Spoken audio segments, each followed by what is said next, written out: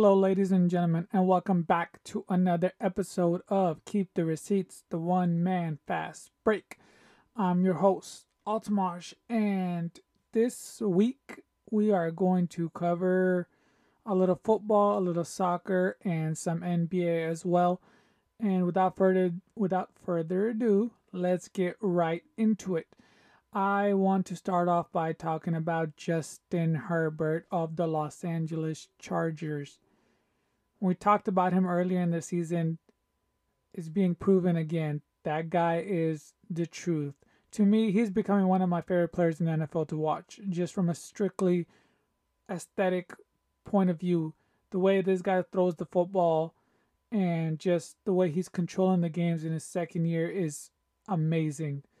And the Chargers are one of the teams to be reckoned with in the AFC, and majority of it is due to him. And also Austin Eckler is great.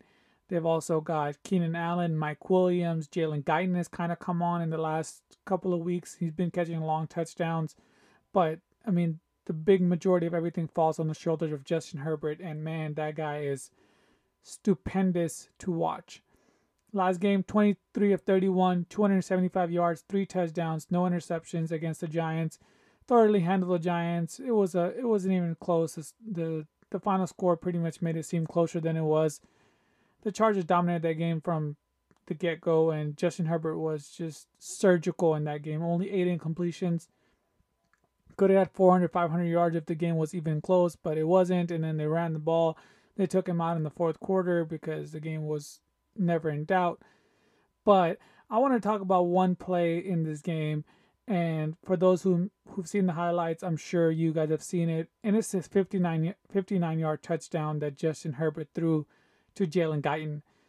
That touchdown was one of the best throws of the season, if not the best throw of the season this year. For those who haven't seen it, Justin Herbert, he rolled out to his right and he threw this ball like 70, 55, 60 yards in the air on the money over the defensive safety for a touchdown to Jalen Guyton. It was just perfect. Like, it was one of the best thrown balls in the entire season. And Justin Herbert, that's routine for him now. He's got a cannon. Everybody knows that. And even when he's making 5-yard passes or 10-yard passes, that guy's dropping lasers, and they're like they're fastballs coming, and the receivers have to be ready for it. And I think the receivers have gotten used to it, because even when it's 5 yards, like Justin Herbert it's like the jugs machine, right? They're coming in at 45, 50 miles an hour, and Justin Herbert, he's got a cannon.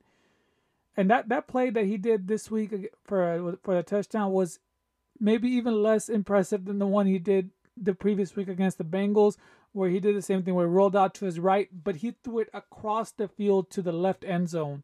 So that one was even probably 55, 65, 70 yards in the air and on the money. And he's just become such a great quarterback to watch. And he's only in his second year, and he's only going to get better. And they got a big game coming up against the Kansas City Chiefs this week in a couple of days on Thursday night against the Chiefs. And the Chiefs obviously have a couple of COVID scares, and unfortunately, the NFL looks like, they're having COVID scares around the league, where they've had 65 to 75 players test positive, and maybe there's more coming in tomorrow, which is kind of a bummer, because Chris Jones, one of the best defensive players in the NFL for the Kansas City Chiefs, will probably be out for the game on Thursday night.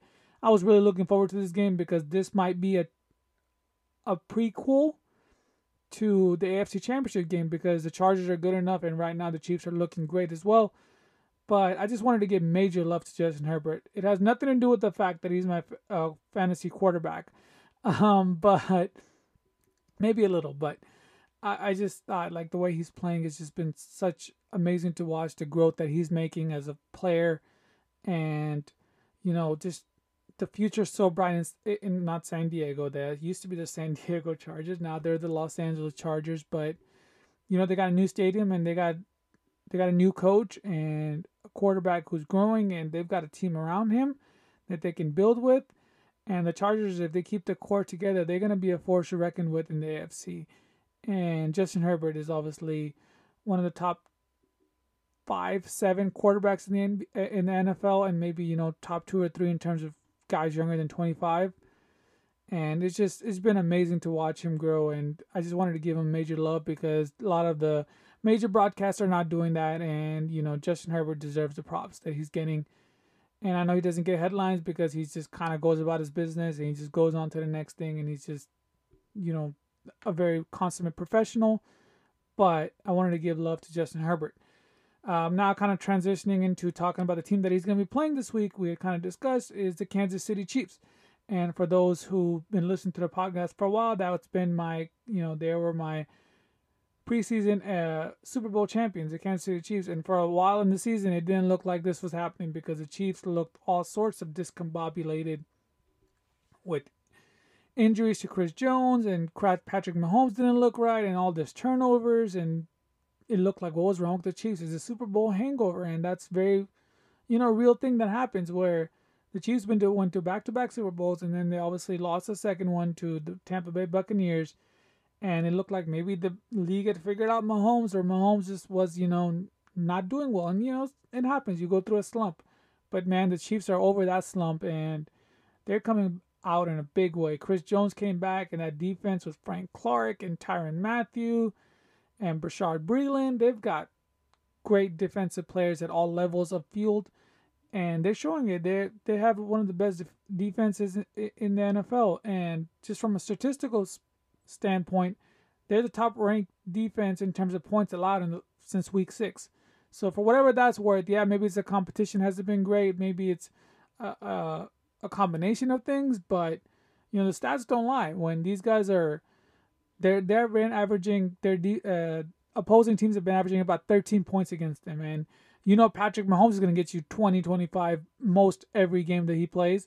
So if he's giving you 20, 25 and the defense only 13, like, they're going to win games, and they're right in the thick of things. They're back in contention to get the number 1 seed, and if they beat the Chargers, they're going to be in that position. The Ravens have kind of fallen off, and there's really no team that's been taking the throne. The Patriots obviously have been right there, but Mac Jones or Patrick Mahomes, right? Which quarterback are you trusting? Give me Patrick Mahomes any day of the week, and Patrick Mahomes over anybody, right? And this isn't recency bias, because Patrick Mahomes was voted the best player in the NFL, rightfully so, and by the players. And I think that everybody fears him, and he's already won Super Bowl, he's already won MVP.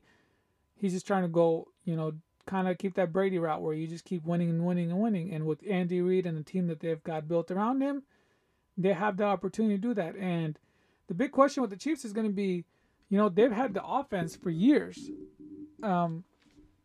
but now their defense is looking maybe even better than their offense.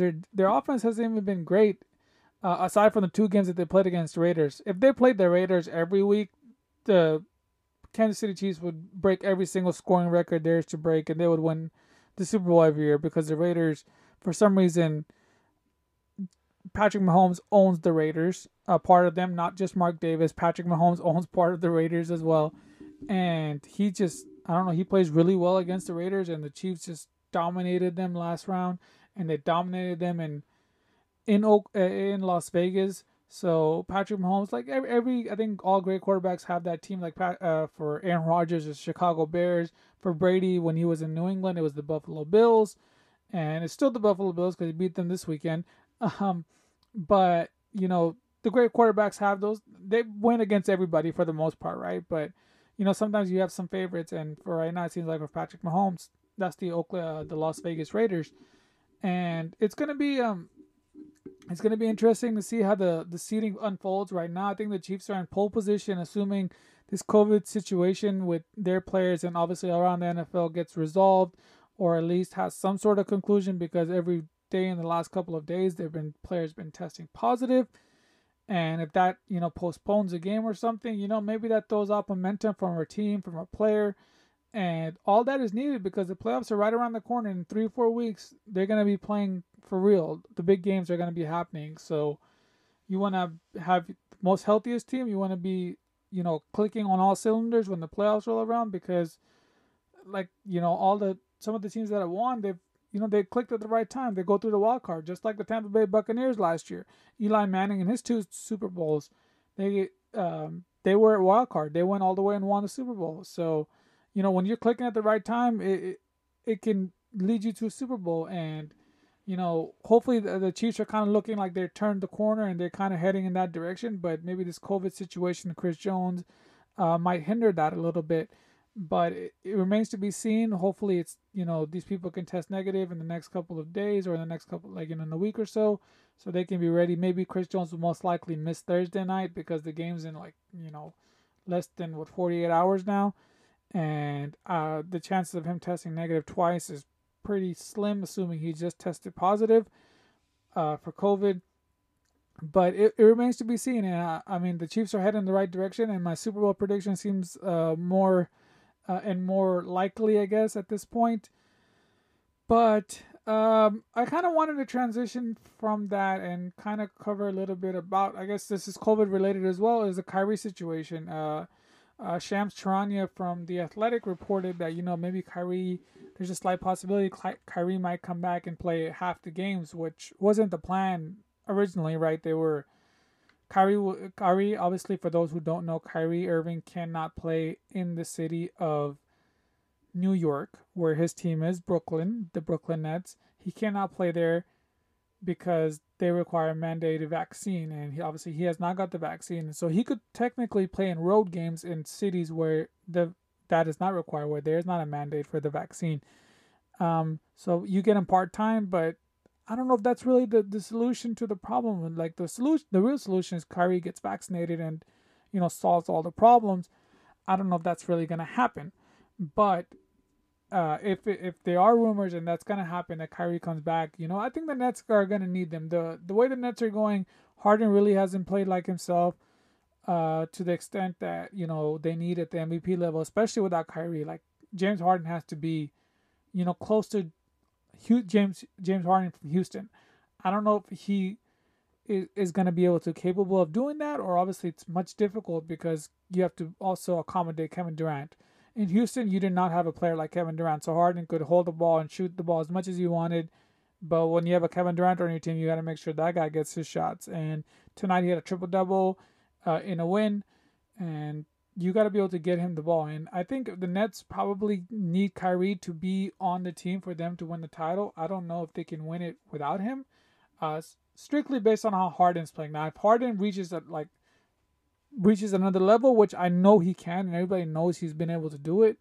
Ever since the injury, he really's kind of fallen off and a little bit. So he's got to reach that level for them to be able to win the title. The Nets could still win the title with Kevin Durant and Harden because they have that kind of talent. They're that supremely talented.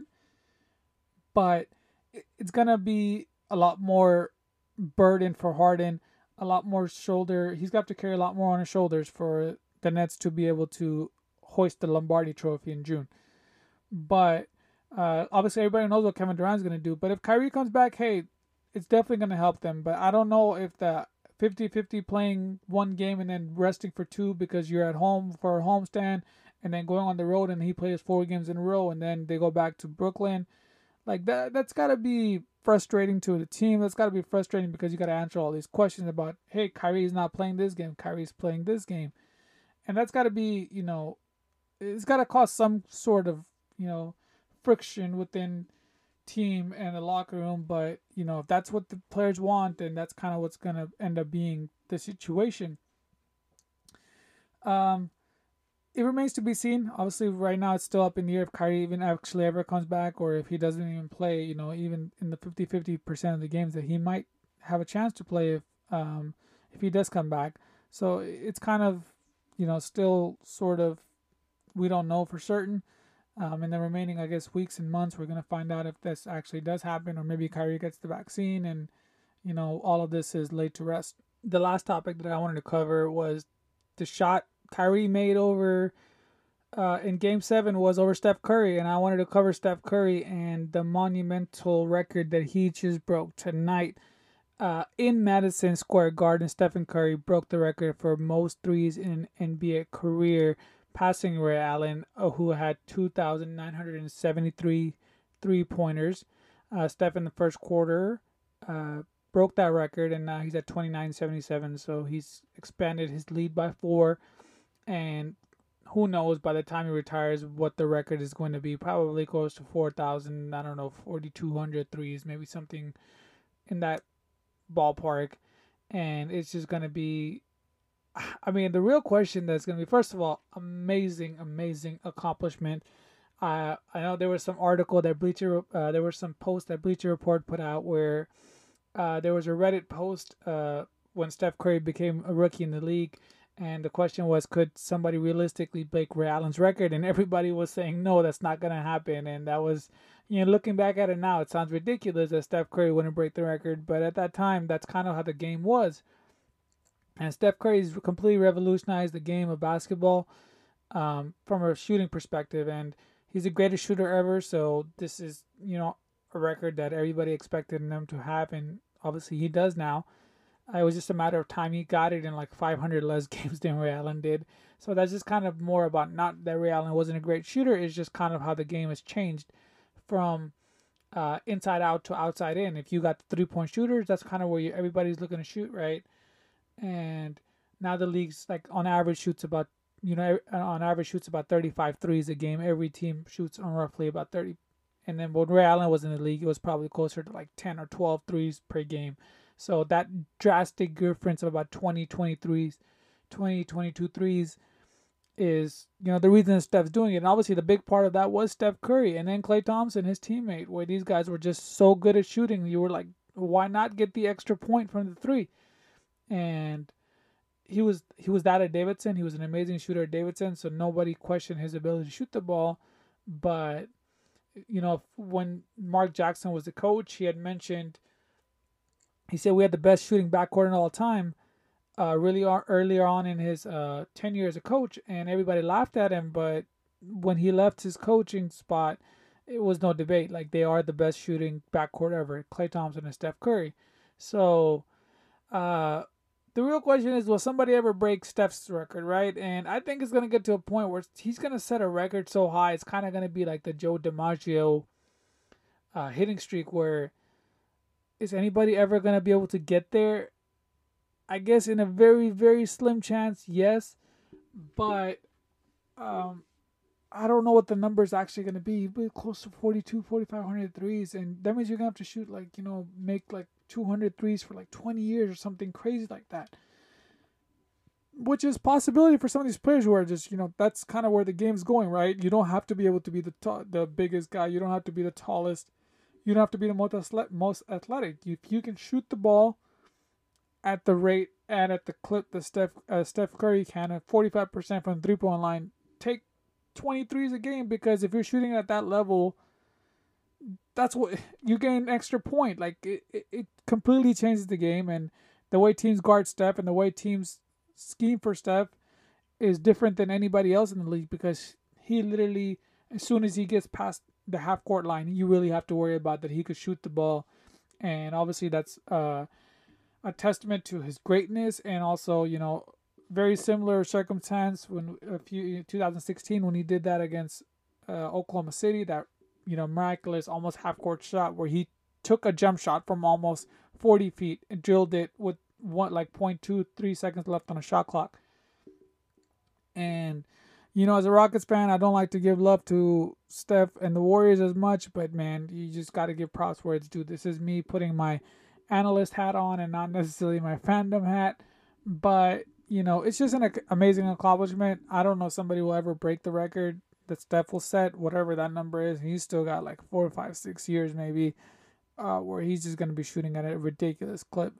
And one thing about the NBA is, it's not like LeBron or somebody where, his Steph relies so much on his athleticism. He doesn't. Shooters can play in the league forever. Like Kyle Korver, like obviously he's not a Steph Curry, but Kyle Korver was in the league for like 12, 15 years. JJ Redick, these players who just shoot the ball and they're good at it. And they were never as good as Steph Curry, but if they can be in the league for that kind of amount of time, imagine what Steph can do when, he's falling, like he's coming down from his peak. So I don't know if anybody will ever catch it, but, it'd be a cool story, 10, 15, 25, 30 years down the line if somebody breaks Steph's record, because right now it seems unfathomable. And I'm sure, 10 years ago when they asked, hey, would somebody break Ray Allen's record, it seemed unfathomable. But here we are, and Steph's this 3-point king, rightfully so. That he deserves that title, and he owns that title now. But that's kind of gonna be it for this week's podcast. Thank you guys so much for listening, and obviously I recorded this very late today. But on that note, I'm out.